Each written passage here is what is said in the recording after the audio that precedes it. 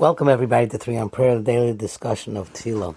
What I'd like to present today is something that I don't think anybody has ever thought of, and I saw this in the name of Rabbi Yerucham Levovitz of the Mir, the great mashgiach of the Mir Yeshiva in Europe. The next part of the bracha of Yotzer Or really segues to something totally different.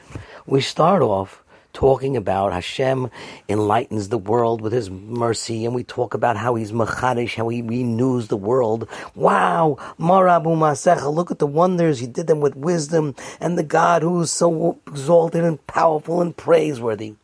All of a sudden, we say, "Oh, Rabbeinu Shalom, Hat Rachmanis, have mercy. Elokei Olam Barachamecha Rabim, Rabbeinu Shalom, with your great mercy, Rachem Aleinu, have mercy on us. Adon Uzeinu, Tzur Miskabenu, the Lord of our strength, the rock of our refuge, Magen Yishenu. He's a shield of our salvation. You are our stronghold." But we're sort of going into something that we really never did before in davening. We're beginning to ask for Rachmanis, to Hashem have mercy on us. And then, boop, we go into a whole new thing. We're going to get up to it tomorrow or the next day. Kel Baruch Gadol Deah, totally talking about the greatness of Hashem. So here, like my father used to say, in mitten derinnen, we go ahead and we start asking, Hat Rachmanis, have mercy upon us. What's the connection of the two? And he explains that tefillah, when we pray, we're praying for the entire creation.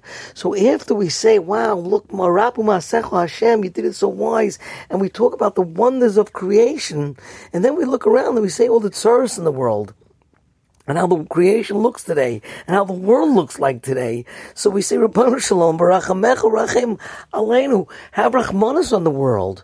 You're HaKadosh Baruch Hu, you're our rock of refuge, you're a shield of salvation. We love the world. We appreciate the world. We want the world. But a person does that, it's almost a person who goes to, everywhere you go in the Bronx Zoo and you see the beautiful pictures of animals, all of a sudden you have Save Our Wildlife.